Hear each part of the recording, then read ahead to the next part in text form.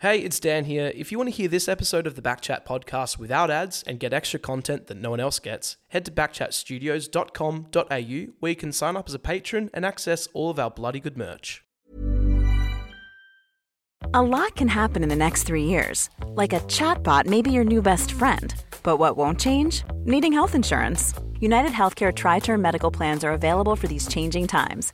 Underwritten by Golden Rule Insurance Company, they offer budget-friendly, flexible coverage for people who are in between jobs or missed open enrollment. The plans last nearly 3 years in some states, with access to a nationwide network of doctors and hospitals. So for whatever tomorrow brings, United Healthcare Tri-Term Medical Plans may be for you. Learn more at uh1.com. Jewelry isn't a gift you give just once. It's a way to remind your loved one of a beautiful moment every time they see it. Blue Nile can help you find the gift that says how you feel and says it beautifully, with expert guidance and a wide assortment of jewelry of the highest quality at the best price. Go to BlueNile.com and experience the convenience of shopping Blue Nile, the original online jeweler since 1999. That's BlueNile.com to find the perfect jewelry gift for any occasion. BlueNile.com.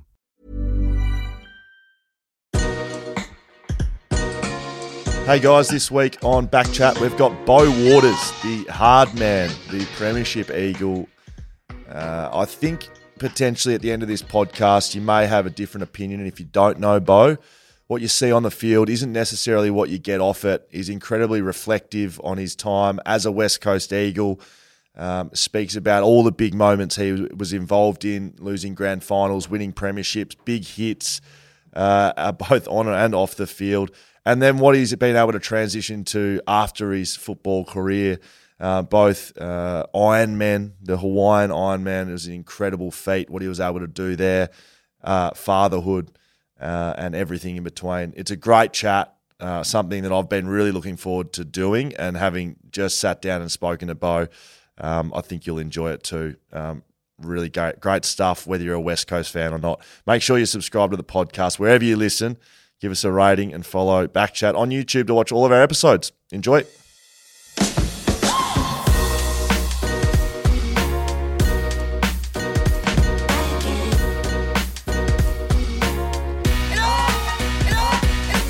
Well, look, a lot excites me these days, but not much excites me when it comes to guests, because I just love doing them so much. But this man gets me up and about, and I'm very excited to be sitting opposite Beau Waters. First time on BackChat. How are you, mate? Hey, team. I'm good. Going really well, thanks. Thanks for having me on. I'm going to say you're the best dressed guest we've ever had on. Yeah, very sharp. Bowie texted me before organising the chat, and he said, what do you want me to wear? What costume do you want me to wear?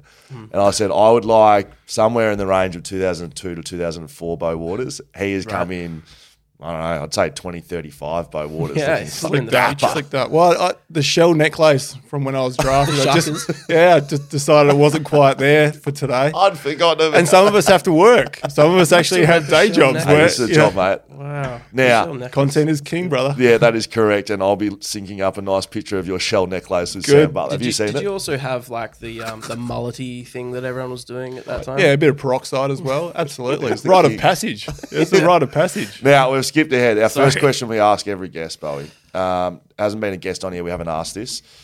Your greatest sporting achievement, not on the football field. We know you're a premiership player. Mm-hmm. We know you're All-Australian, vice captain of the club, life member of the football club. You're a good footballer. I reckon you've hit a few blokes, and you're a big man out in the field.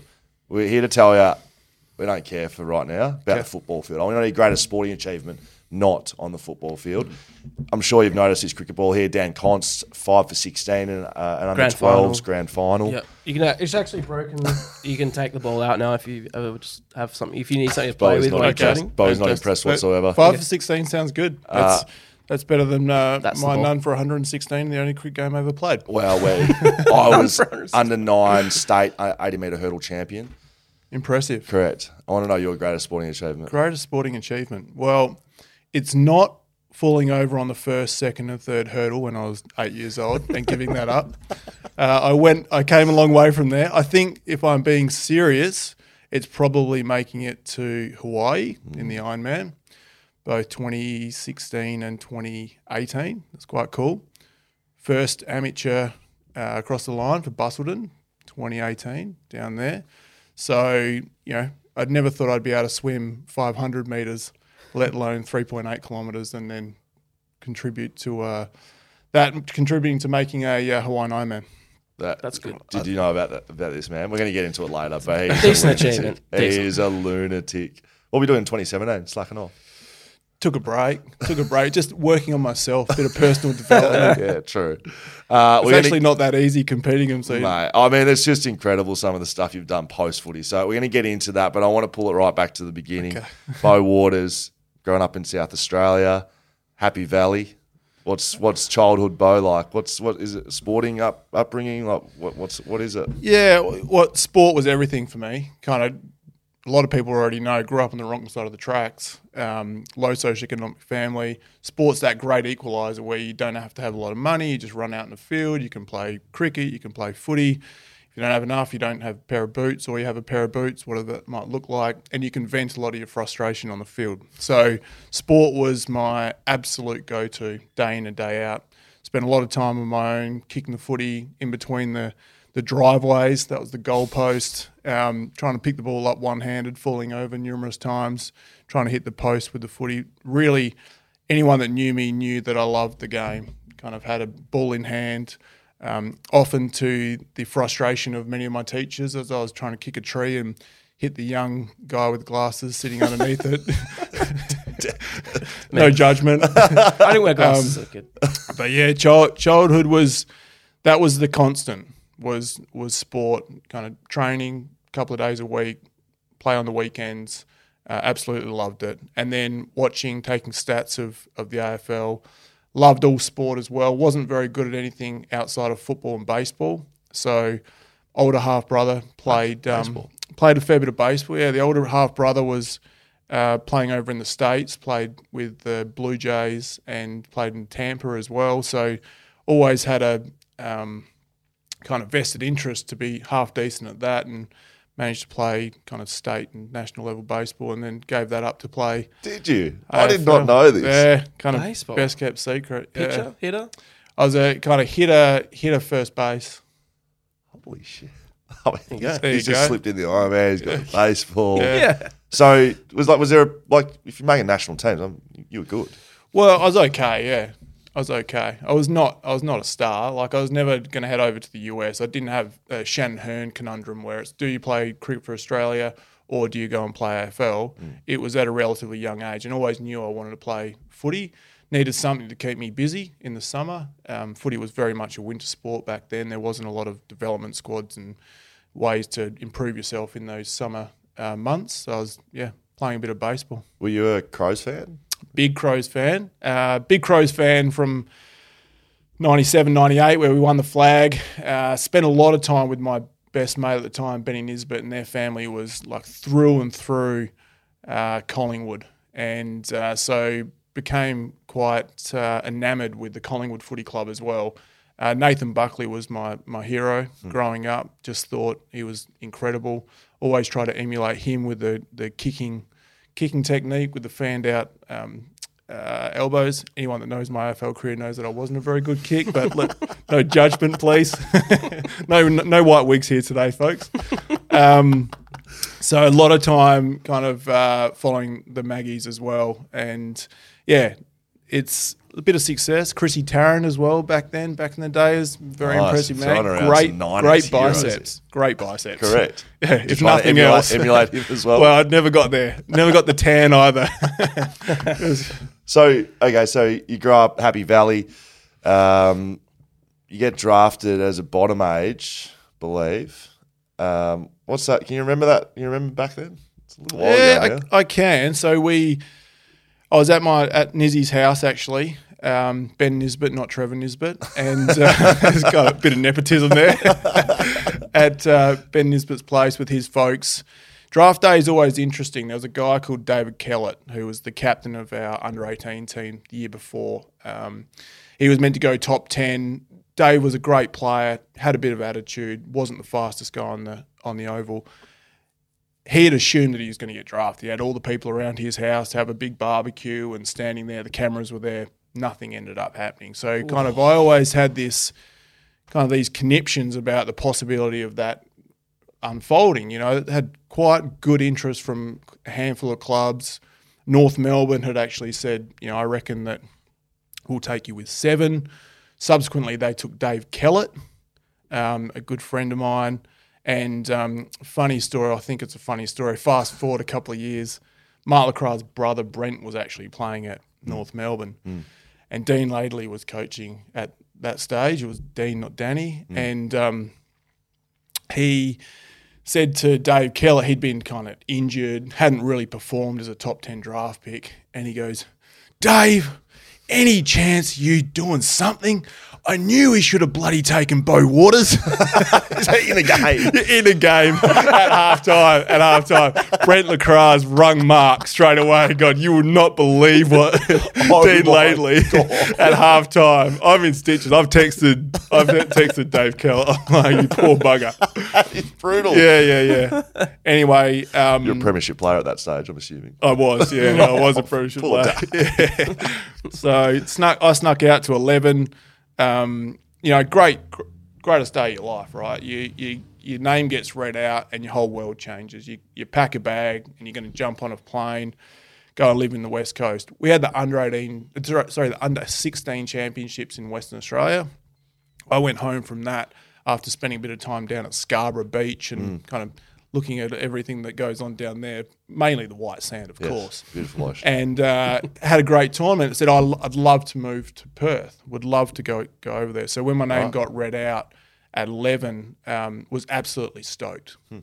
Funnily enough, Byron Shammer and Matt Pavlich were playing at Freo at that stage, who I'd played with both of them in Adelaide, in particular Sham at West Adelaide. So I thought maybe I might go to Freo. That'd be quite cool. Right. Dave Mundy got taken at 10. They got that pick right, didn't they? And then Good pick. And then Riley Dunn went 12 or 13. They kind of bookended me. So fast forward, draft went through, got a phone call to arrange a picture. Sammy Butler got drafted at 20, I believe, from Central Districts. He and I grew up with a love-hate relationship. He was kind of king of the north and I was the Prince of the South, and we always had this kind of love-hate in the under-18 tournament. He was kind of big personality. Fast forward, we got drafted to the same team. So he made his way down to Happy Valley to have a photo. I had the shell neck lace on. Had the shell neck, was piggybacking Sammy or vice versa. One of the more awkward moments you'll ever see. And anyway, it was whose idea was it to piggyback? Match made in heaven. Kind of Yin and the yang. not awkward. Yin and the yang. At least he didn't get excited. Is it? Do you have a tattoo? I do have a tattoo. Are you the yin or the yang? It's been filled in now. What? So Bowie and Butsy, tattoos. This is how far out. Let me see. That's it. You're piggybacking. Couple of young blokes. Couple of three-quarter strapping length. young blokes. Are they short longs or long I shorts? don't know. You got the 3/4 jeans on. The bag of three-quarter with the white like etnies or something. I'm assuming. Nah, no etnies. Nah. So you and Butsy close. So Super drafting close. the same draft. Yeah. Best mates. Yeah. Yin and the yang tattoo. That's how Yeah, close we got a yin and yang tattoo. Yeah, a couple of blokes from Adelaide, out of our own domain, trying to make it. Little fish in a big pond over in WA, trying to make it. And we thought we'll get a yin and yang tattoo. That'd be great. Did you get it together at the same time? We did, yeah. What wasn't there some? Didn't you have some sort of theory that there was a long time where you two wouldn't play together because one of you was always injured? Yeah, well, Some bad juju. In the kind of 12 or so years that we played together, I think we only played 20 odd games together. Wow, so that's I played ridiculous. It's just insane. So we ended up trying to get rid of that bad juju. I retired. Sammy didn't miss a game for the next 4 years. Ended up getting up to like 170 or something. I was like, oh, sorry, mate. It wasn't the tattoo. It was just Yeah. Well, I think we were trying to compete with each other so much off field that we were breaking each other down. What's it like walking into the West Coast Eagles then? Because they're coming towards this, obviously the 06 pinnacle, but Judd, Cousins, Kerr, Cox, Embley, Glass, like you're walking into a team of superstars. Yeah. Can you Yeah, you intimidated are. as a young bloke? Yeah, well, and the thing you kind of miss there is they're coached by a whoosher.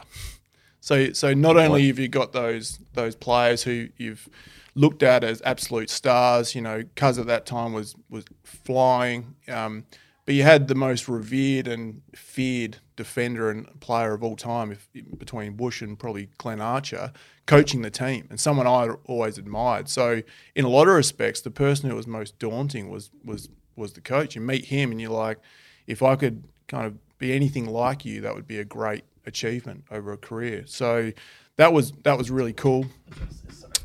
Spent the first couple of sessions with Andrew Embley and had my absolute ring hanging out. Like, just realised that there's a paradigm difference between SNFL footy and AFL footy, and that was the come to Jesus moment, to be honest. Like, you've rocked up to an AFL club, you're watching Cuz, you're watching Coxie, Glassy, Chicky, all those names you've mentioned, and then you've got Embers training, and at this stage she was vice captain of the footy club. As fit as he's ever been, nothing like what he looks like at the moment. Half the man he looks like at the moment. And he taught me a lot about hard work, and in a lot of respects, kind of buddied up with me and said, "Come and spend some time." And a wise person at the West Adelaide Footy Club said, once you get there, find someone that's going to set the standard, set the precedent for what you want to do, and just mirror them, kind of almost be their shadow. And Embers was that person early on because of how hard he was training.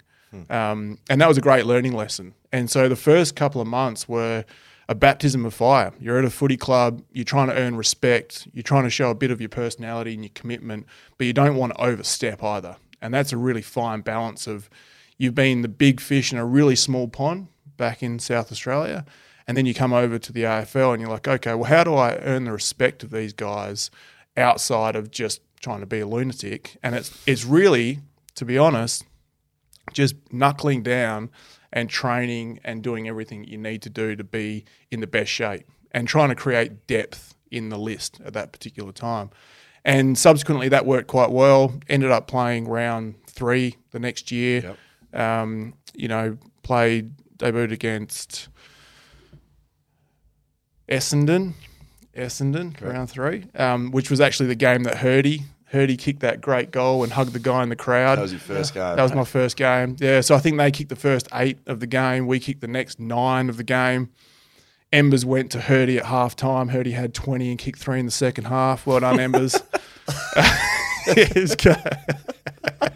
You reckon that's the last time he played the back line? Well, then toward the end of his career, he did. When we were playing loose, he was racking them up. And he did that incredible kind of check goal from the boundary and hugged that gentleman in the crowd. And so I'll never forget that first game. So that's 2004. Yes, sir. Not that you'll sort of want to focus on it, but to a point, injuries played a big part in your career. So 2004, you played 10 games. I went through your, excuse me, I went through your career. So 10 games 2004, 0 games 2005. You missed the whole season with osteitis pubis. In fact, that was one of 3 years you didn't play one game. So 2006, 23 games with a flag. 2007, 20 games. You think, all right, here we go. Now we go 8 games 2008, 0 games 2009, 21 games 10, 11 games 11, 20 games 12, 7, 0, 15 retired. Like FIFO worker. Wow, mate. I mean, in for a season, out for a season. Two things come to mind. Like there's some real adversity you had to work through as a person, because we speak to a lot of people on here about rehab and mental challenges that come with that. And 2, unlucky. I don't know. What do you look at that and think? What do you think? I don't necessarily think unlucky. I think the definitely challenging, and there are a lot of times where you had to take a long, hard look at yourself in the mirror and say, "Okay, am I up for this challenge?" You're a young guy. You played 10 games in your opening season. You've done an absolute belter pre-season. You're feeling at the top of your game. As a 19-year-old, and then you get osteitis pubis and they tell you that you're out for the season. They're going to take a conservative approach and you're not playing for the rest of the year. We played in the grand final that year. So I was an up-and-coming team. So how do you try and work through that as a young man? There's a couple of ways. One is that just identify the areas that you can work on. So osteitis, you can't do a lot in terms of big strength building because you put too much pressure on your groins. So how could I get stronger in my legs and my core? And so I did a lot of Pilates and yoga, flexibility. Also invested a lot more into the community. So got involved in the Cancer Council at that stage, became the ambassador. And if you're ever going to get some perspective around where things are at, that's a great way to do it. So that really helped me prioritise kind of my thinking and rationalising the things that were going on. Still incredibly lucky to be on an AFL list, still adding value in different ways, and then engaging with the community. So really important aspect of me being able to kind of work through that particular challenge. Got back, won a premiership in 06, absolutely stoked. Then 07 had a relatively good year as well, was encouraged that we may achieve some kind of dynasty. We had an unbelievable list, quite young at that stage as well. Didn't quite work out that way. And then subsequently 08, did my elbow, missed all of 09 with a reoccurring issue relating to that elbow, and then absolutely busted my backside, prioritised above all else rehab, getting stronger, came back in relatively good shape the start of that 2010 season, and then had a good consistent season in a really challenging year. We won the Wooden Spoon. So 22 years old, vice captain of the club, captain the second half of 2010. So I'd won a Wooden Spoon, a premiership, and was kind of standing captain at 22 and had missed 2 full seasons. So kind of a bit of a bipolar career in the first few years. All of that being said, I would say to have a sustained career in the AFL, you have to have a point of difference. And I always acknowledge that my point of difference in that particular team was definitely not my kicking accuracy, right? It was being a decent teammate that helped look after our players, that played the game quite hard, ran in straight lines. And I think the downside of that is that you put your body in pretty compromised positions, also kind of pushed hard in other areas. And, most of the injuries I had across my career were big impact injuries. They weren't soft tissue, wasn't necessarily overuse. It was, dislocated elbow a couple of times, dislocated shoulder, compound fracture in my foot, things like that made me miss extended periods. We saw recently like Clayton Oliver was arguing with a trainer because I think he's been trying to rehab and get back, and it sounded like he wasn't getting the best news. Was that something for you? Like, if you're missing a lot of games through to injury, are you like really fighting to get back on the field? Like, are you having those sorts of conversations with trainers? Like, because you seem pretty, I don't know, determined, right? And so if you're getting told like you're going to miss because of injury, it's like that must be a tough thing to have to continually go through, like being told that you're not going to play because of injury. Yeah, it's a great question because the late Phil Walsh used to say, "What makes you good makes you bad," and what makes an AFL player great is their determination, their competitive instinct, their ability to push the boundaries and go beyond what's humanly possible or perceived to be possible. Sometimes when you're dealing with medical staff and doctors and some of the rehab staff, it's very regimented around this is the best practices to get you back. We're always trying to challenge the accepted. So if something's meant to take 6 weeks, I'm saying, well, I'm going to do it in 4. And they're saying, no, you're not. I'm saying, well, watch me. Now, if that, and I typically did, right? But subsequently, I don't know if that has an adverse effect long term, but you can't necessarily pick and choose the mindset that you want if you want to be at the absolute best. So Clayton, from his perspective, is saying, I know my body, I know how to push my body, and I feel as though I can challenge and potentially play. Sometimes you get blinded and you've got the blinkers on as to what this looks like, and the club would typically have your medium to long-term best interest at heart, whereas as a player, you're only as good as your last game. So you're looking at, I want to play this week. You're not necessarily saying, I want to be in the best shape I can come round 22 and then focus on the finals. Players don't typically think about the finals. They think about who they're playing that week, how they're going to contribute the best they can, how they play their role, and then how they front up and play the following week. Now, it's a bit of a flawed mindset if you're constantly coming back from injuries, because it then puts pressure on other parts of your body. Now, I don't know what the outcome of all of that is. I do know that what made me good made me bad. I definitely tried to push myself physically and mentally, challenge some of the timeframes that were put on me in terms of getting back on the field, and managed to get there in a lot of respects, and then also had quite a few setbacks in other areas. When it was all said and done at the end of your career, John Worsfold described you as the most changed player that he's ever seen in his time in footy. I didn't know you from the very beginning, but quite early, 2007. I remember you picking me up in Sam Butler's White Magna from White Sands, I believe, where you stayed as a 16-year-old. It was fair to say when you got to the footy club, you were pretty rough around the edges. Like I know you, and I've heard you speak about it. You were rough, right, when you got to the club? Yeah, like I said at the start, I grew up on the wrong side of the tracks, and you kind of, the only way you survived was to push the boundaries, and was a big risk taker in a lot of aspects of my life. Could have easily gone down the path that a lot of my friends and family had gone down, which wouldn't have ended well for anyone, but had this ability to kick a ball, and also kind of the aptitude to apply that to get the best out of myself. And again, that didn't just stop on field. I naturally took risk off field. I kind of pushed the boundaries. I probably wasn't the best student, but always had a respect for my elders and people that I was around, but didn't necessarily have that same respect for myself. Came to the club, got exposed to an incredible data set of people from all different backgrounds. And that's the great thing about a footy club.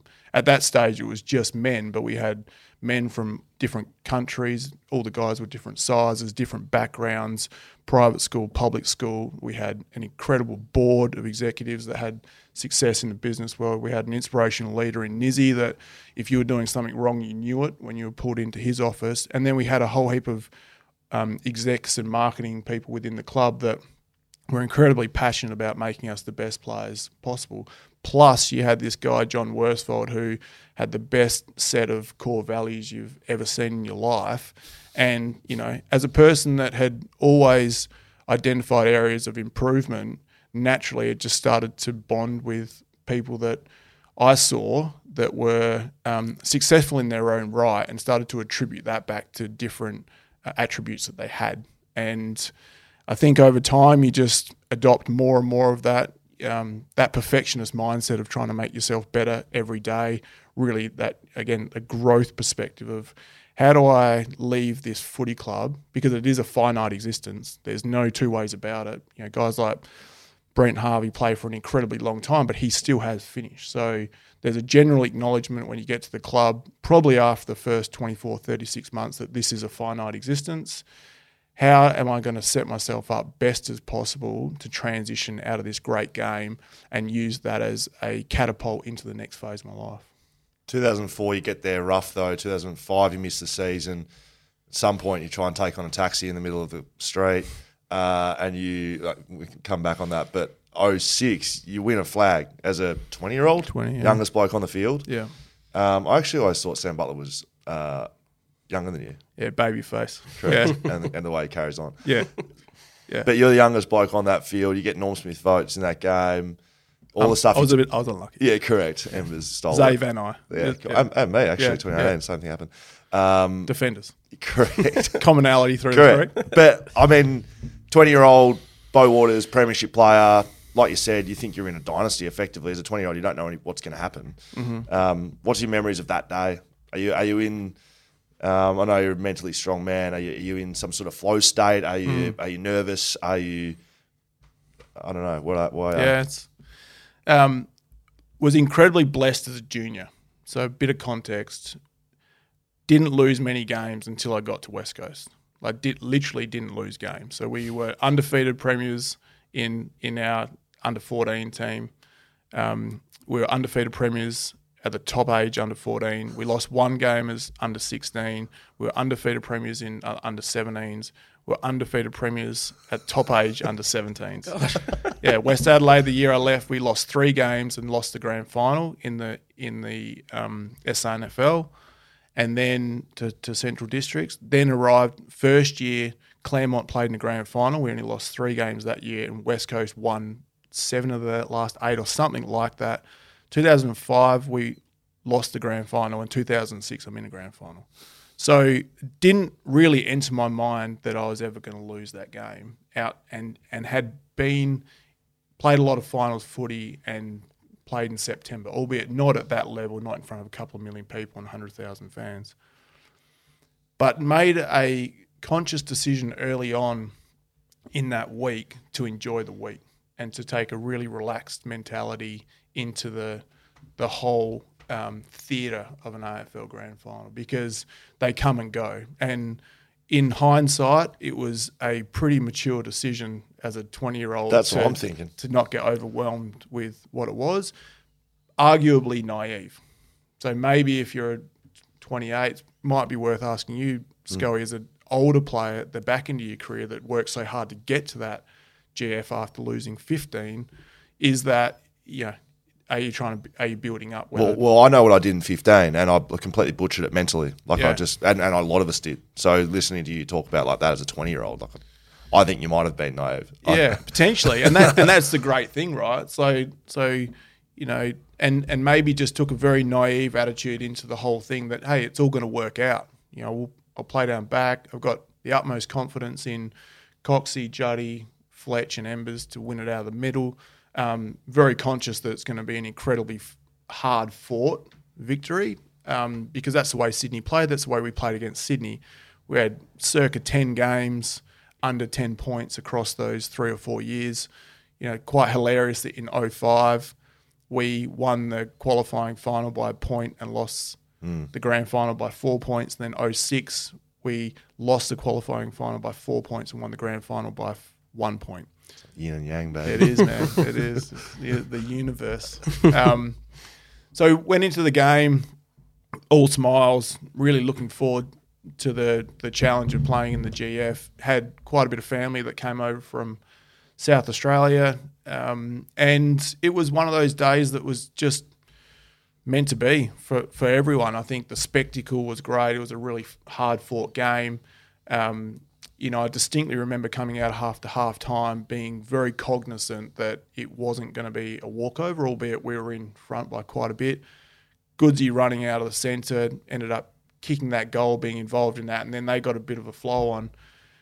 And then you fast forward to that last kind of 5 minutes where the ball just wouldn't leave their forward 50. I'm playing on some pretty zippy little guys, and at that point you're starting to think, okay, I don't want to be the guy that lets through a goal that we lose by 5, because that would define your career in a lot of respects. Yes. We managed to lock it down. I wouldn't say we got lucky, but it was a couple of great moments. Clearly, Chicky's smother was incredible. My marking, the other stuff.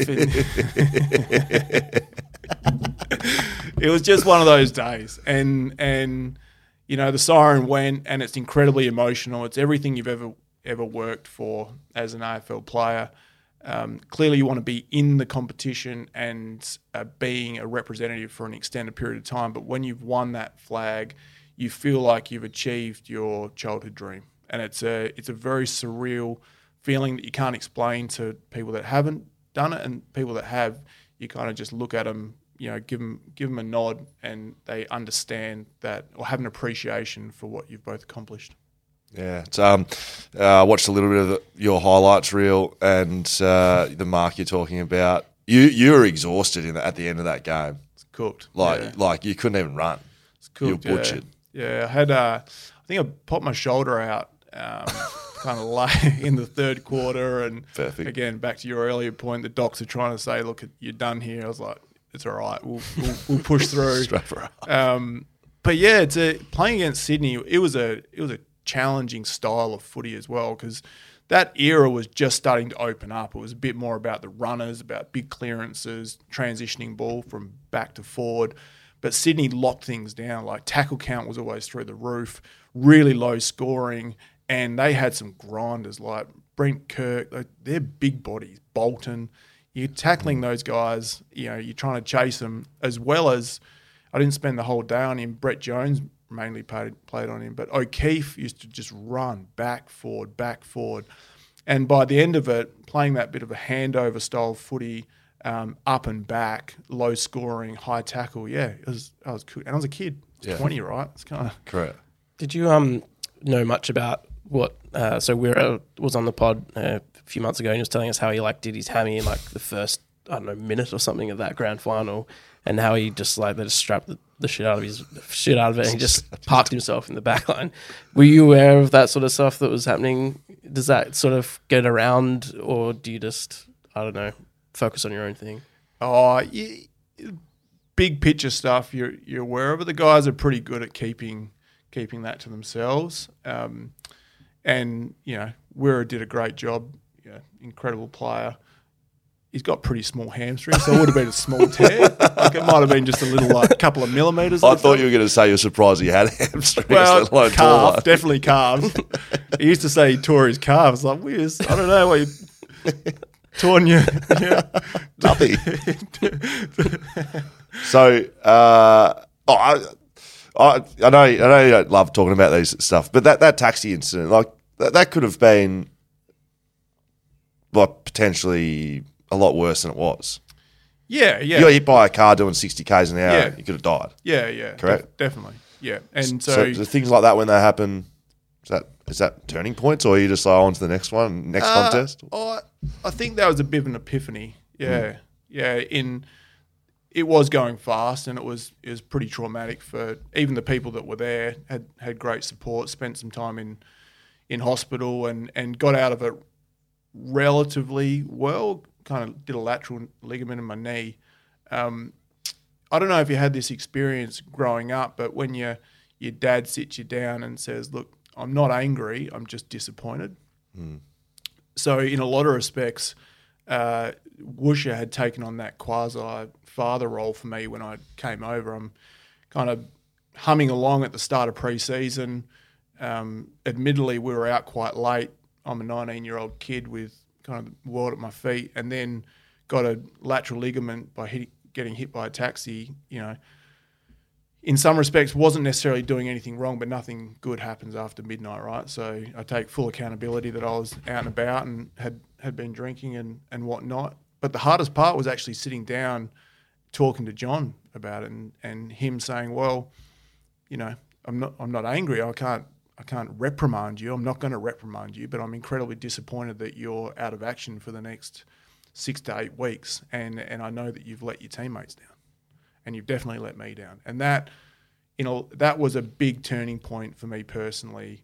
The seriousness of the AFL system, and how quick things go as well, and how quick things change. So, did a lot of introspection across that period. Like I said, got much more engaged in the community, and grew up really quick, and had a tumultuous kind of childhood in a lot of respects, but lived a lot before I was 18. So that was in some parts was a bit of a boy to man moment for me, and I feel like didn't really look back from then on, ironically. Did you cop it from teammates? Jokingly, did they used to tease you about getting hit by a taxi?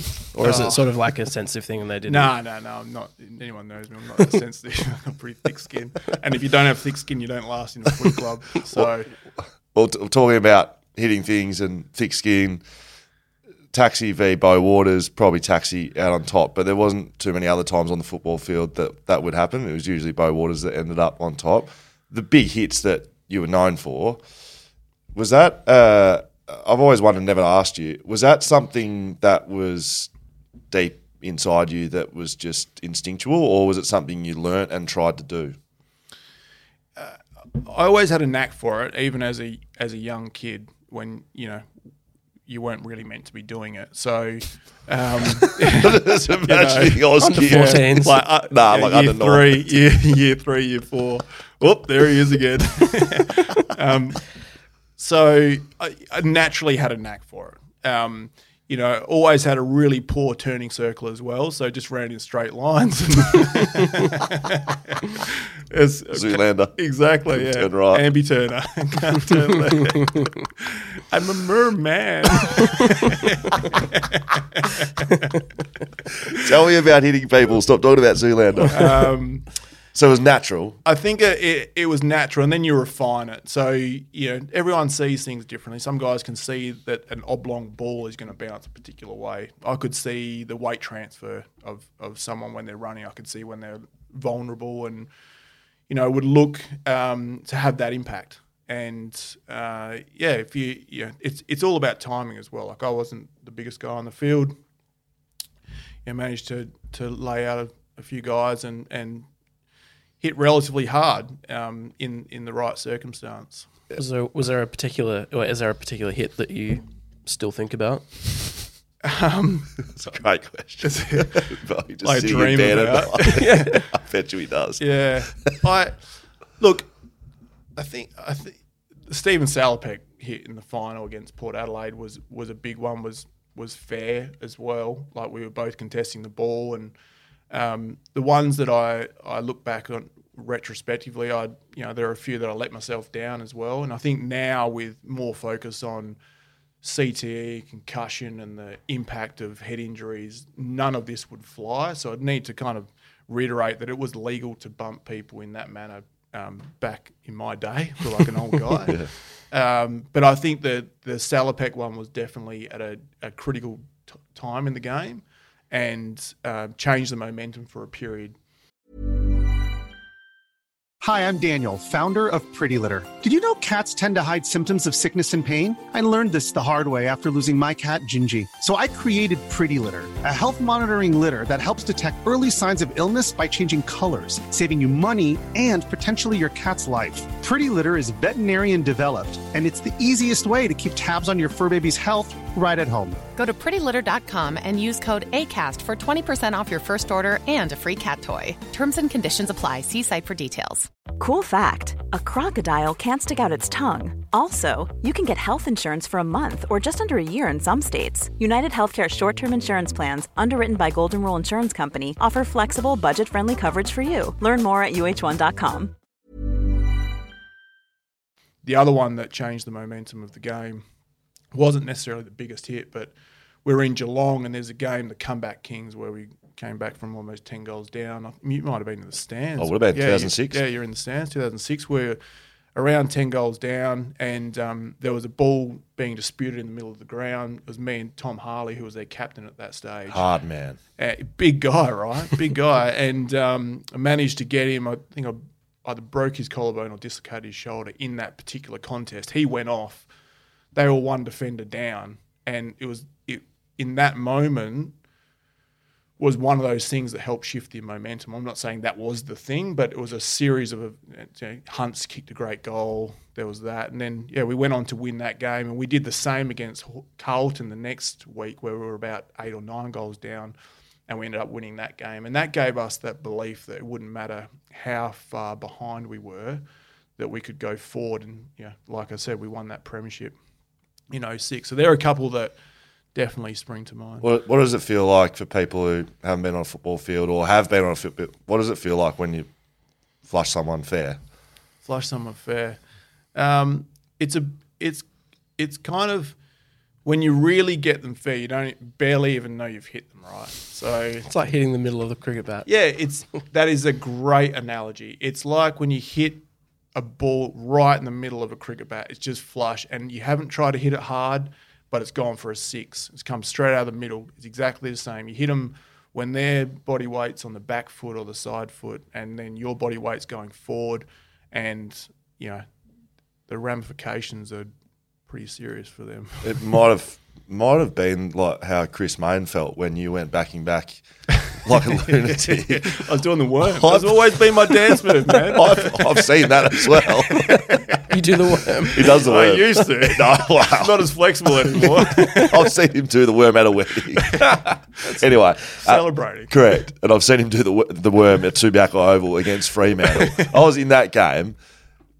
Some people call it courage. is that stuff courageous, or are you just going to footy? Stupidity. Yeah, is it? I mean, seriously, Yeah. that one was stupid. You were literally running back as far, like, Yeah. just turn around and try and mark the ball back. Backwards, man, as fast as I can. Here I go. I mean, that was. I remember being in that game, and I was playing, and I stopped, and I was like, "What the fuck is this guy doing? Yeah, you idiot. What is going You on?" idiot. And you're straight back up. Yeah, got back up. I always had a view that kind of my shoulders and my side and my back was relatively protected. So the worst case scenario is you get a knee in the back of the head, result in stitches, which happened a few times, or you get a knee in the rib, maybe in a kidney. But if you go front on, like if I turn around and try and mark that ball and run front on, you can get a knee in the jaw, knee in the eye socket. The implication is greater. So never, and I never really considered the ramifications of getting hit. It just, once that starts to creep into your mindset when you're playing elite sport, you're probably pretty close to being done. So everything's such a split-second decision that if you're questioning yourself, you're not necessarily playing that instinctual game that has made you great, and you're not in flow state. You're questioning the logic of your decision, and that moment has passed. So at that point in time, I got a free kick. I won the ball back for us. I can't remember the result of the game. Probably changed the momentum. Just kidding. I mean, talking about moments like that, you were in the game when Stakes get knocked out by Barry Hall. You're a young bloke right there. Like, are you thinking, well, I've got to go stick up for Stakes? Like Barry Hall at the time, probably up there with the most intimidating players, and he's just king hit someone. Yeah. Or Did you see the hit? Yeah. He was right there. Yeah. Yeah, I was very interested in what Barry's favourite restaurants in Sydney were. So I said, where should I go and get a steak after the game? Come on. You look furious. Yeah. Steaming. I took that stuff personally. And I never cared how big or intimidating someone was. If that was below the line, like we all sign up to a kind of code of ethics when you walk on the field.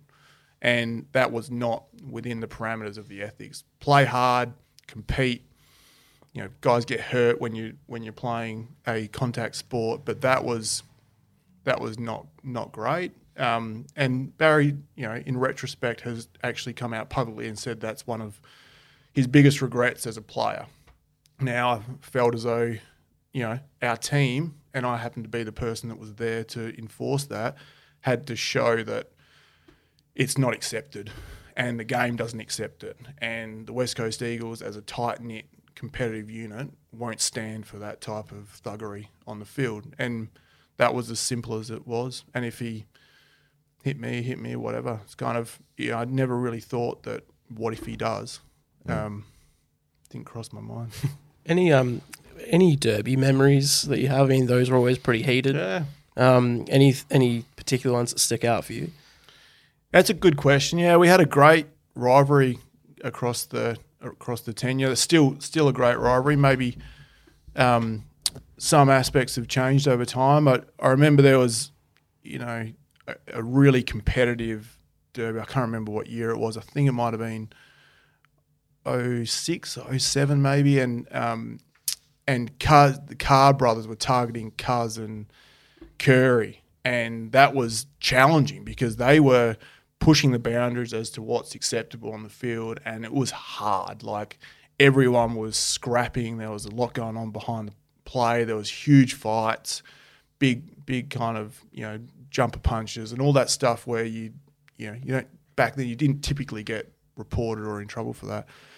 And so we were all trying to enforce our own will on the game, one, to win because it was a critical game in relation to the season. It was probably going to be the difference between playing a home final and not playing a home final from memory. I've had quite a few concussions, so it's good. But that definitely sticks in my mind. That was probably as tough a game as I've played in. And those Carboys, they were tough guys, and they always had each other's backs, and that team from Frere's perspective, so they had Shawnee Mack at that stage as well. They had some really tough competitors as well as a lot of class like Hayes, Pav was playing quite well at that stage. So that's one game that I remember really well. I remember a game where Pav kicked quite a few goals and we got beaten quite well. I remember that one. I was playing on him. Yeah. Well, sorry. I thought it was easy, actually. I would have to mop up after. Yeah. And then the game that Ballas had a kick after the siren from the boundary, didn't quite get it there. Off the boot, that looked like it was going to make it. So some incredible rivalry against Fremantle. We used to say, look, it's no bigger the game than any other game. It's, that's definitely the kind of party line. It absolutely is bragging rights, particularly when we're both going well in those early years. And they went on to play in a grand final. We went on to win a flag in 6 and 18. So it's funny you speaking about all that sort of stuff because I was, coming in to chat with you. I was reflecting on our time together as players, and you, Butsy, a few other guys had big impacts, not only as me as a player, but as a person, and just the stuff talking about sticking up for your teammates and what's acceptable and what's not acceptable, both on and off the field. Really resonates with me, and hearing you speak about that, it's just interesting. You as a young guy, like I was watching you do that, going, well, okay, that's the standards. And I was reflecting on some stuff that between you and I on the field, and before we finally put it to bed, what a lunatic you were, because clearly, look at you now. But I remember one day, one night, I'm pretty sure it was night time, and it was Amy Oval in Adelaide against Adelaide, and I think it was like the night grand final. Like it was like the preseason, and there was a grand final. There was like a table. It wasn't like they used to do it, but we ended up on top against Adelaide, and we played in the night grand final. And I ended up in a scrap on the wing against someone, and the next minute it's 2-on-1. It's Adelaide guy and me and Bowie, and I just remember getting up and going, oh, fuck this, I'm done. Bowie's here, and sort him out. And looking back, and I think it was Nathan Van Berlo. It may have been someone else. Maybe. You'll probably remember. But just the look of the Adelaide guy's face was like, save me. We'll come back. Bowie was on top of him and had his just a thumb and finger on his windpipe. It was just for a little bit. It was just because he was beaten up. I was young. I was 18, 19 years old at this stage. And Bowie had come over, like with stakes, to stick up for me. Because I was on the bottom at one stage. And then I left with Bowie on top. And the fear in this player's eyes. I still can't. I thought it was Nathan Van Berlo, which is ironic given he was a coach of mine at West Coast in the end. Can you remember that? Yeah, again, I think I was talking to him about the best restaurants in town. I grew up in Adelaide, so just making sure that he knew where to go. Maybe go and visit the Happy Valley Footy Club up there, give back a bit to the community. Something like that. Sounds about right. Now, okay, memories are great. Injuries play a big part. You move towards the back end of your career. Again, injuries still a part of it.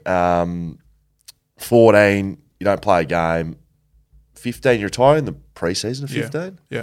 Talk to us about that. Do you know it's over? Why I couldn't recall why, because you retired in like February or something. Yeah, it was. So 14 missed, had my shoulder, so dislocated my shoulder late 2013, had that operated on. Operation, it got infected, so not ideal. Missed all of 14, which was always going to be a stretch to get back, but the intention was to give myself the best chance. Did a heap of work on getting bigger and stronger. Started training in 15, no contact in the pre-season. Started contact in post-Christmas of the 2015 pre-season. Again, hoping that by round one, being good enough shape to come back and start to compete. First couple of sessions back, was in a handball drill with the guys, kind of handball game, went to tackle Pritter and shoulder kind of thereabouts popped back out. And in that moment, had a really frank conversation with Simo, and he said, look, we've got your kind of health and well-being to prioritise here as well. We're kind of worried about the shape of your shoulder, and clearly you're still in quite a bit of pain, and we're just playing handball games. Funnily enough, a lot of people said, and I wouldn't say I'm a super spiritual guy, but I'm quite intuitive. People said you'll know when the time's up. And I'd always thought coming back from that shoulder injury that I had a chance, that I was coming back. I felt fit. I trained incredibly hard in the off season. And in that moment where the shoulder popped out in that handball game, a massive weight went off my shoulders, and an emotional weight. I was definitely emotional at the time, and went back in, and it was in that crystal clear incident that said, I'm done. I can't. There's no way that I can go on. I think I can get back physically. I can get back to be doing exercise and potentially marking a ball, but there's no way that I can genuinely contribute to the team at that level. And truth be told, I was going to be a liability, and it would have been, in my mind, selfish for me to keep going on. So sat down with the club, and the club had sort of said, look, we're fully supportive of your decision. Clearly we want you to be in the best physical shape you can be post-career. You retired an incredibly long time, which even now, picking up my kind of 16, 17-month-old baby, you realise that playing elite sport has an impact on your overall well-being. You know, your back's a little bit sore, your shoulders are still sore. So definitely the right decision given everything that was going on. Also took a degree of confidence, you know, coming back to my really earlier point on this show, that I always knew footy was a finite existence. And in a perfect world, I would have played until 2018 and been part of that premiership team, and kind of done what Drew Banfield did, had one at the start and one at the end. It didn't work out that way, and everything happens for a reason. I'd really prepared myself for post-football. I'd just finished my MBA. I was working at Azure Capital at that stage in a intern role with some of the great folks that I'd met through the club, and had that moment that said, look, I'm incredibly grateful for the last 12 years, played in a premiership, made some of my best mates in the world, you know, met some of the best people in the world, and I've given everything I can. That I physically have nothing more to give. Mentally, I was still there, but physically, my body had nothing more to give. So left the game really comfortable that I'd left everything out there and couldn't have gone on with the intention of transitioning into chapter 2. Is 15 and 18 hard then? Like, you're done, but then to watch the group that you've been a big part of building, you know, I look back on the 2008 to 2012 period, and you look at the guys that were there, and Kennedy and Shuey and Nick Nat and myself and Eric McKenzie and all these guys. I went through and played through those periods. Is it hard, or is it pride, or is it both? Absolute pride. Not hard in the slightest. I was incredibly proud of the group and the team. I was incredibly proud that I was part of helping build that culture of success, being involved with the club for such a long time, and that playing group. You know, my best mates were running out on that field. There was nothing other than admiration for that team that had been able to make the 2015 grand final, and hurt like hell that the guys didn't get over the line. There was no element of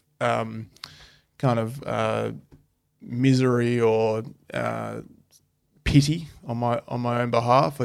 All I wanted was the team to be successful, and for some of my teammates to experience that same feeling that I got in 2006.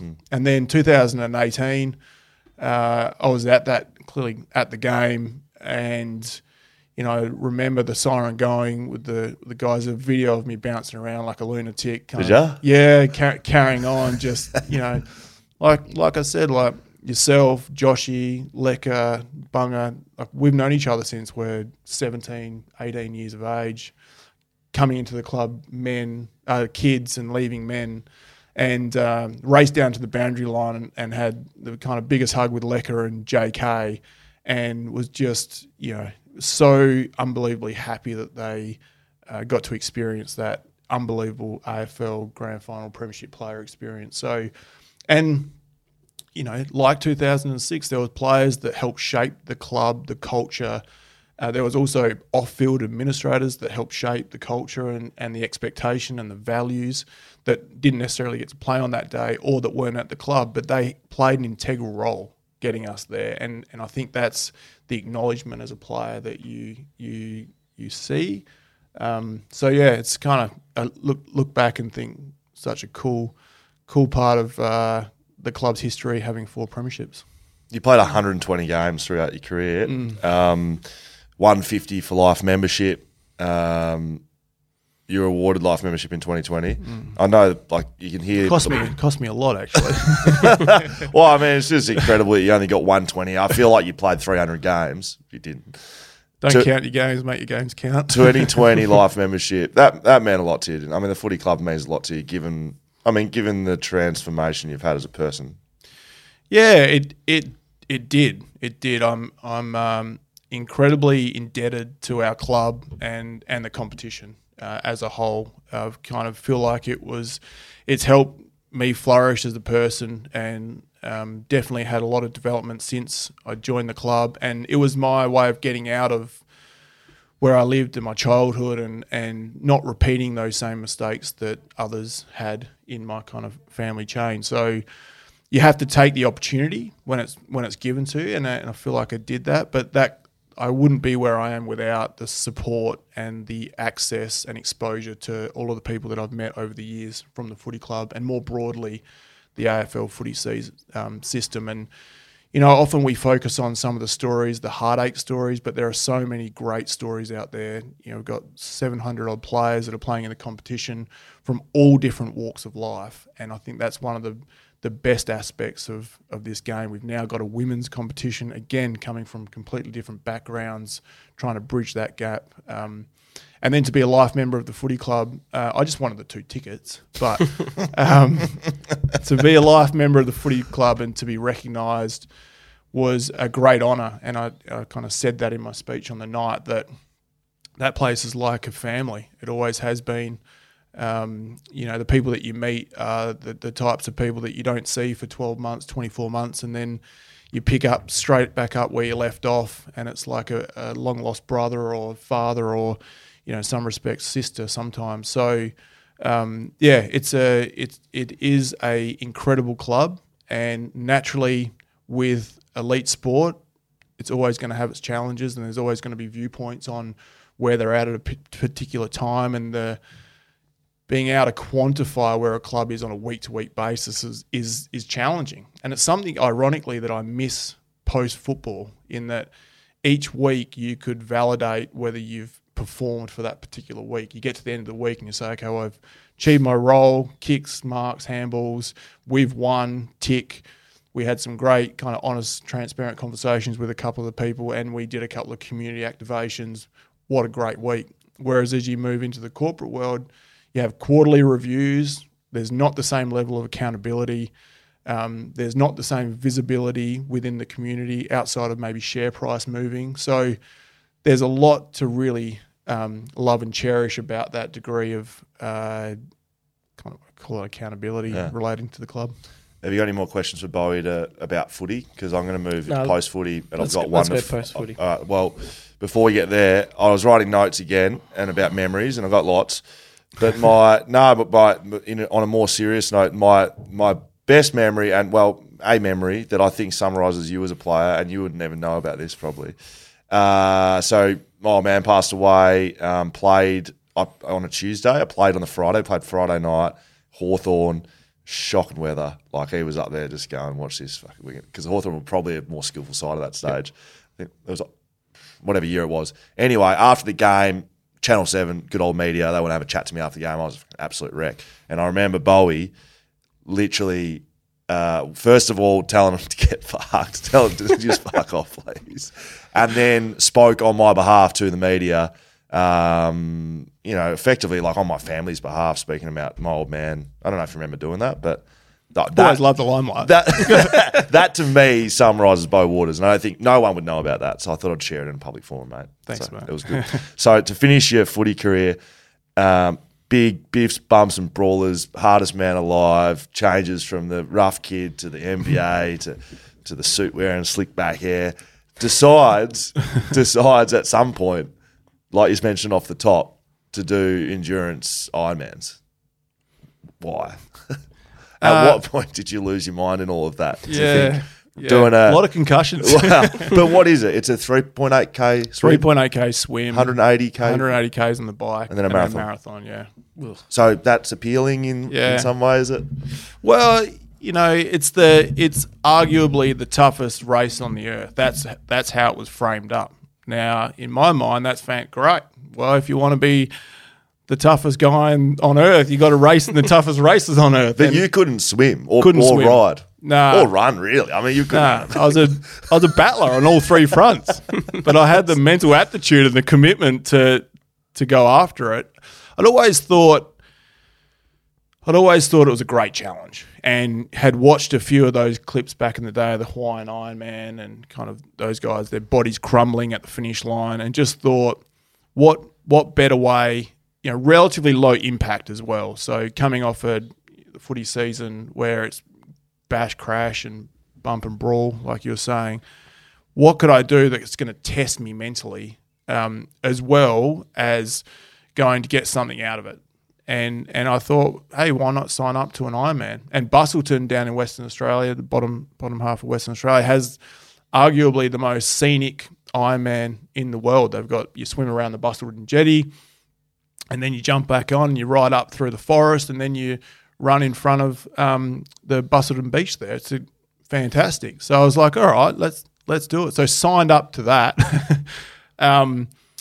If I come back a little bit, I'd actually finished in Feb, and I was a director at Youth Focus, and they have a Ride for Youth each year, which is a way to fundraise money for at-risk youth and kind of promote the challenges around good mental health and prevent youth suicide. And so I signed up to that ride, and there's a $5,000 buy-in, pays for all your things, and then you do a whole heap of fundraising to we end up raising around just over $2 million that year, which is great. So I think, again, I might get some of these numbers wrong. I think it's raised over 30 mil over the journey. So a couple of guys did it, started it up, and now there's 170 odd people. And the range of rider expertise, so you ride from Albany back up to Perth, and you stop in at all these schools and you raise awareness, and you give them access to the services of Youth Focus. And as a director of Youth Focus, I thought it was a great opportunity to actually see grassroots what we're doing. Always had a real passion for kind of suicide prevention and mental health for a few different reasons. Great. The variety of ability on the bike went from novice, never ridden a bike before, typically overweight and looking at this as a way to get their own mental health in shape, up to some of these elite guys like Peter Trench, who was one of the architects of the ride, Ironman, professional Ironman triathlete, incredible. You look at him and he's like carved out of stone. So I was like, oh, let's do this. So that's in March. It's across a couple of days. Great community feel. Again, almost a substitute for the community that you lose in terms of the footy club, trying to replicate that same family environment. Did that, got a taste for the bike, really enjoyed being on the bike, enjoyed, spending time kind of just building up the strength and endurance, and was not too bad. Was kind of worked out that I had relatively strong legs and could get from point A to point B relatively quick. It's like, oh, I'll do an Ironman. Had to do a fair bit of work on the swim. You swim in a wetsuit, so just full disclosure, swim in a wetsuit, which is relatively buoyant, which helps, which keeps your legs up. Doesn't make a huge difference. You don't have a motor on the back, mate. It's just a wetsuit. No, you don't. And anyway, I went full throttle into pursuing that, and that was in parallel with starting a new job at West Farmers in their M&A team, which is kind of in-house investment banking, pretty challenging, work hours and the like, but always found exercise, being outdoors, doing things with kind of like-minded people as a great way to just recalibrate my own mental health, up and about, positive attitude, and then also deal with some of the natural challenges around work and life. What was a normal, when you're peak training and you're working that job, what would a day look like for you? And working the job? Yeah, when you're working that job, which was heavy hours. Like you're working 18-hour days, mate. Yeah. Somewhere there. Yeah, it's long days. But then you're training for So yeah. So the alarm would go off around 4, get up, either go to swim squad or jump on the bike, do an hour and a half of swim squad or 2.5, 3 hours on the bike, quick coffee, get changed in the office by 7:30. You know, some of the more gnarly days, finishing at kind of midnight and then running around the river, finish up at 1 or 2 o'clock, and then maybe sleep in till 6 the next morning. So not promoting. Yeah, it's like it was definitely challenging in terms of balancing everything.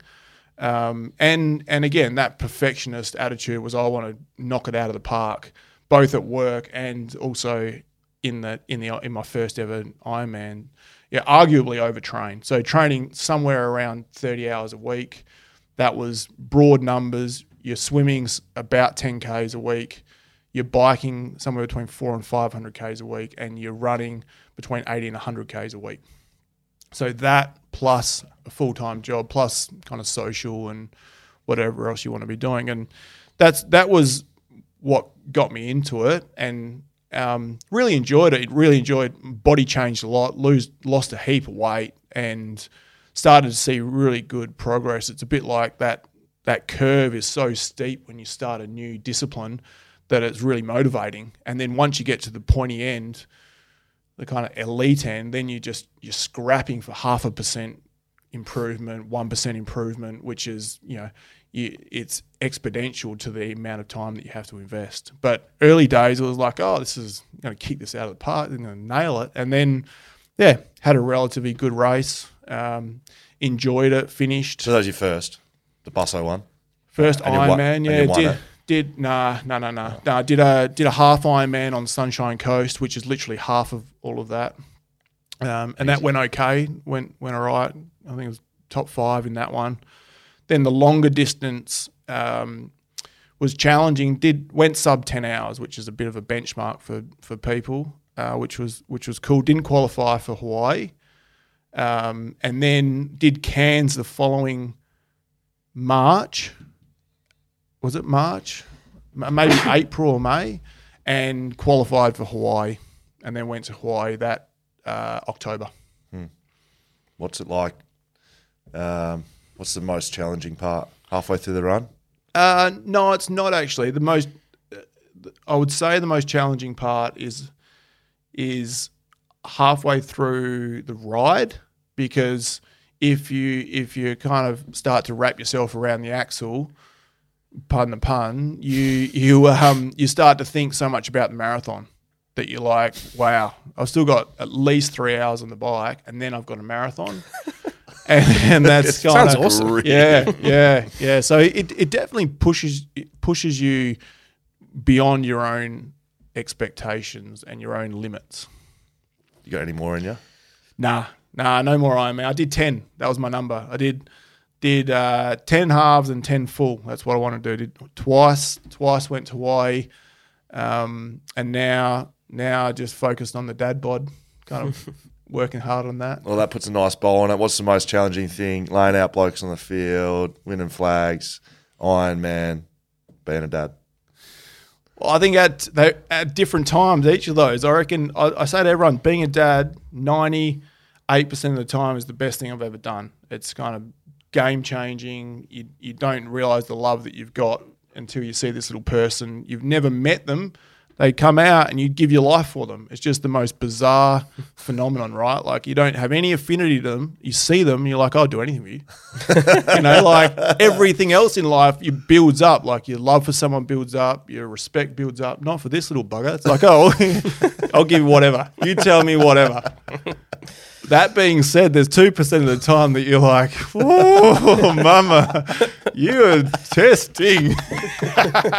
Yeah, man. Get me back on the ride. Yeah. Get me back in the Ironman. Oh, I'm going out and I'm not coming back."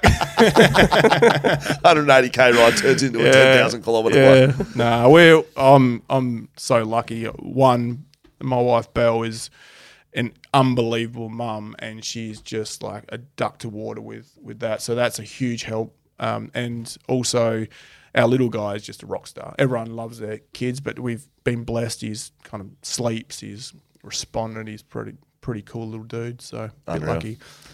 Very good, mate. That's us for our questions done and dusted, but we've got a couple of questions from the audience. Social media, not social. You'd like that. You can see that smile on your face. This is where the people get to ask you the questions, right? And there's some good ones in here. I can't remember a time where social media has gone off more than it did. We put it up last night. It went off its head. People want to know about Beau Waters. Some good questions here, so let's get into them. John_Dawson. What would you tell 18-year-old Beau? 18-year-old Beau. It's a marathon, not a sprint. Just, everyone wants everything yesterday. And as a young person, you're incredibly impatient. But just recognize that time goes fast, and to have a vision for where you want to get to, rather than being incredibly tactic and just focusing on the day-to-day. Josh.Barrett, great question. Did you ever find out who took your grand final jumper from the locker rooms? What happened there? Great question. That is a great question. So I never found out who took it, but I got it back. So I don't know if the viewers know this, but I got a phone call. So what happened? So we play in two jerseys. Yep. Naturally, you're playing in the grand final, so you swap your Guernsey at half time. So you've got kind of two to keep for a keepsake, one for you, and then you can do one with whatever else, however it might work out. Somebody got into the room and flogged my second jersey. So clearly I had one on that I never took off, and then I had another one in my bag that someone had grabbed out. Anyway, I'd kind of completely not forgotten about it. It was disappointing. Got it put up with the photos and the medal and whatnot. And then about 6 or 7 years later, I got a text message from someone saying, "Hey, did you lose your grand final jersey?" And I said, "Yeah, I did. It's being auctioned at the pub I'm at." Dead set. Where? Dead set in Victoria. What? I was like, anyway, managed to get it back. So found out, I'm pretty sure I had to pay someone a few bucks to get it back off them. But yeah, because that person was, unsuspecting. They didn't know that they were buying a kind of stolen jersey. So all is well that finishes well, and I got both my jerseys back. Wow. I wonder how it got there. That's very good. And the person who took it has never been seen again. Sam Butler. Yeah, exactly. Rye Dunn. Have you ever thought about coaching at the AFL level? No, I haven't. Always thought that I would leave the AFL industry post-footy, go and get some commercial experience. Been out 9 years. Wouldn't be against re-entering the footy world, but would be primarily focused on the administrative side or the commercial side. Candace Spag, we sort of touched on this, but how would you go playing these days with the bump dead? Yeah, it's a great question. I think players are incredibly intuitive, so you evolve to the rules that are put in front of you. I'm sure that there would be a few instances where I'd get in trouble. Even back then, I'd had a couple of reports and suspensions that were on the back of not nailing the bump. But I would adapt, like most players are now. Even this season, we've seen a bit of ambiguity around the tackle and the sling tackle, and players are really responding to that. It just puts that doubt in your mind as to whether you're going to get suspended or not, and naturally then you don't do it. Good answer. Harry_Hallsworth. Don't want to ask anything, just tell him I love him. Yeah. Love you too, Harry. Tell us, Dawson. Yeah. Who was your toughest opponent? Oh, it's a great question as well. It's not. So I played a Michael Voss in my third game, was entrusted to tag him. For whatever reason, first handful of games, was going into the middle, playing on the big-bodied midfielder, and then I'd roll out. So I had Pav, Voss, played a bit of time at Buckley. All of those guys incredibly challenging, Brownlow medalists, some of them. Gian Siracusa, Daniel Gian Siracusa was my Achilles heel. I never got a hold of him. He would always kick at least two on me, and he played a style that just didn't bode well with my style. So I'd try and get up the field, read the play, and he'd be a bit loose out the back and rely on the turnover. And he was always just a little bit too nimble. So Daniel Gian Siracusa was the guy that gave me gave me nightmares. He's, You're his bunny. he's coaching it. Yeah, you're his bunny. Oh yeah, I'm his bunny. Exactly. Yeah. Now, Clint Penny, he's got a message. Is it true cement drinks cups of Beau Waters to harden the fuck up? Comment? Short for Decker. Do you still pull out the friendship bracelet? Any Buttsman stories? Buttman stories. Did you have a friendship bracelet as well? You blokes in a I relationship. don't know if I had a friendship bracelet. The tattoo was as far as we went. Did you ever put the tattoo next to each other so it looked like a full circle? Look, I think we're very heterosexual, so let's just preface that we're both married with kids. We're just good mates. Good mates. Yeah, it would have been pretty cool having Butsy at the football club. You get drafted from South Australia together. Yeah. Best mates, go through. Awesome. Because irrespective of how good playing elite sport is, it's challenging and it has its moments, and through injuries or not getting selected or the team not performing. So it was always nice to have somebody that was more than a footy club member that we could spend time with. Obviously, we had crossover with our friend network back home, best men in our weddings.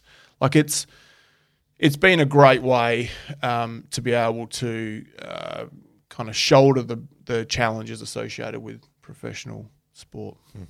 Taz_Sky. Ewan Hall in the boxing ring. Who wins? Oh, Barry by a long way. Barry, golden glove boxer. I had again, I was a naive kid. I'm under no illusion that he would smoke me. Cam Mooney got in with someone kind of 30 kilos heavier, and he can handle himself, and look how it ended for him. Did not go well. And to finish things off, the Eggman asked every question. Every How do you like your eggs? Medium over well. What is that, man? I don't know. I've just heard it said in restaurants. Is that a steak or an egg? Isn't that how the yolk goes? That's very good. Poached. Good. That's very good, Bo. That finishes us off, mate. How was Awesome. that? I appreciate it. Thanks for having me on. We really appreciate you coming in, mate. So our partners, our sponsors, Fleet Network, powering the podcast this year. Big thanks to Swimply, to Whippersnapper, to Margaret River Roasting Co., to Shelter Brewing Co., Leadable Cameras. A big shout out to our patrons. Sign up on VIP on backchatpodcast.com.au for VIP access to one more story from Beau Waters. We're going to get one more, cameras off, just one more question after we're done here. BackChat __ on socials. See you next week.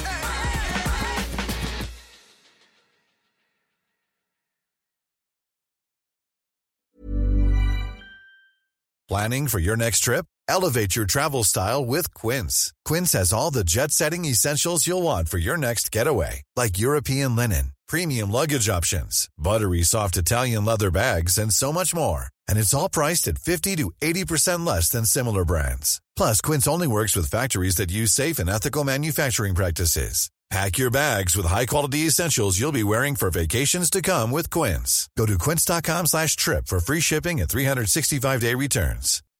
When you make decisions for your company, you look for the no-brainers. If you have a lot of mailing to do, Stamps.com is the ultimate no-brainer. Use the Stamps.com mobile app to mail everything you need to keep your business running with up to 89% off USPS and UPS. Make the same no-brainer decision as over 1 million other businesses with Stamps.com. Use code PROGRAM for a special offer. That's Stamps.com, code PROGRAM.